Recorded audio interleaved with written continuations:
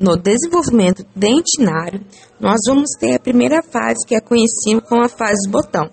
É a primeira invasão epitelial em direção ao ectomesênquima dos maxilares. Fase onde ocorre a proliferação de células epiteliais do ectodermo oral em pontos espaçados da borda livre da lâmina dentária, que são conhecidos botões epiteliais dentários.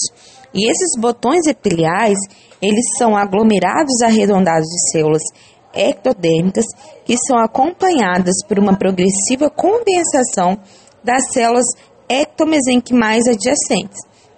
E à medida que esse botão vai proliferando, aumenta a densidade celular. E o botão induz a diferenciação das células ectomesenquimais adjacentes.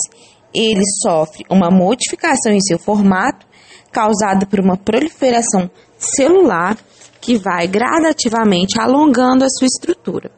A face inferior do botão começa a sofrer um processo de cavitação que resulta na formação de uma concavidade do botão, que anteriormente era arredondada. E para finalizar, esse botão dentário ele começa a crescer e arrasta consigo parte da lâmina dentária. Com isso, o dente em desenvolvimento, preso na lâmina dentária pela lâmina lateral.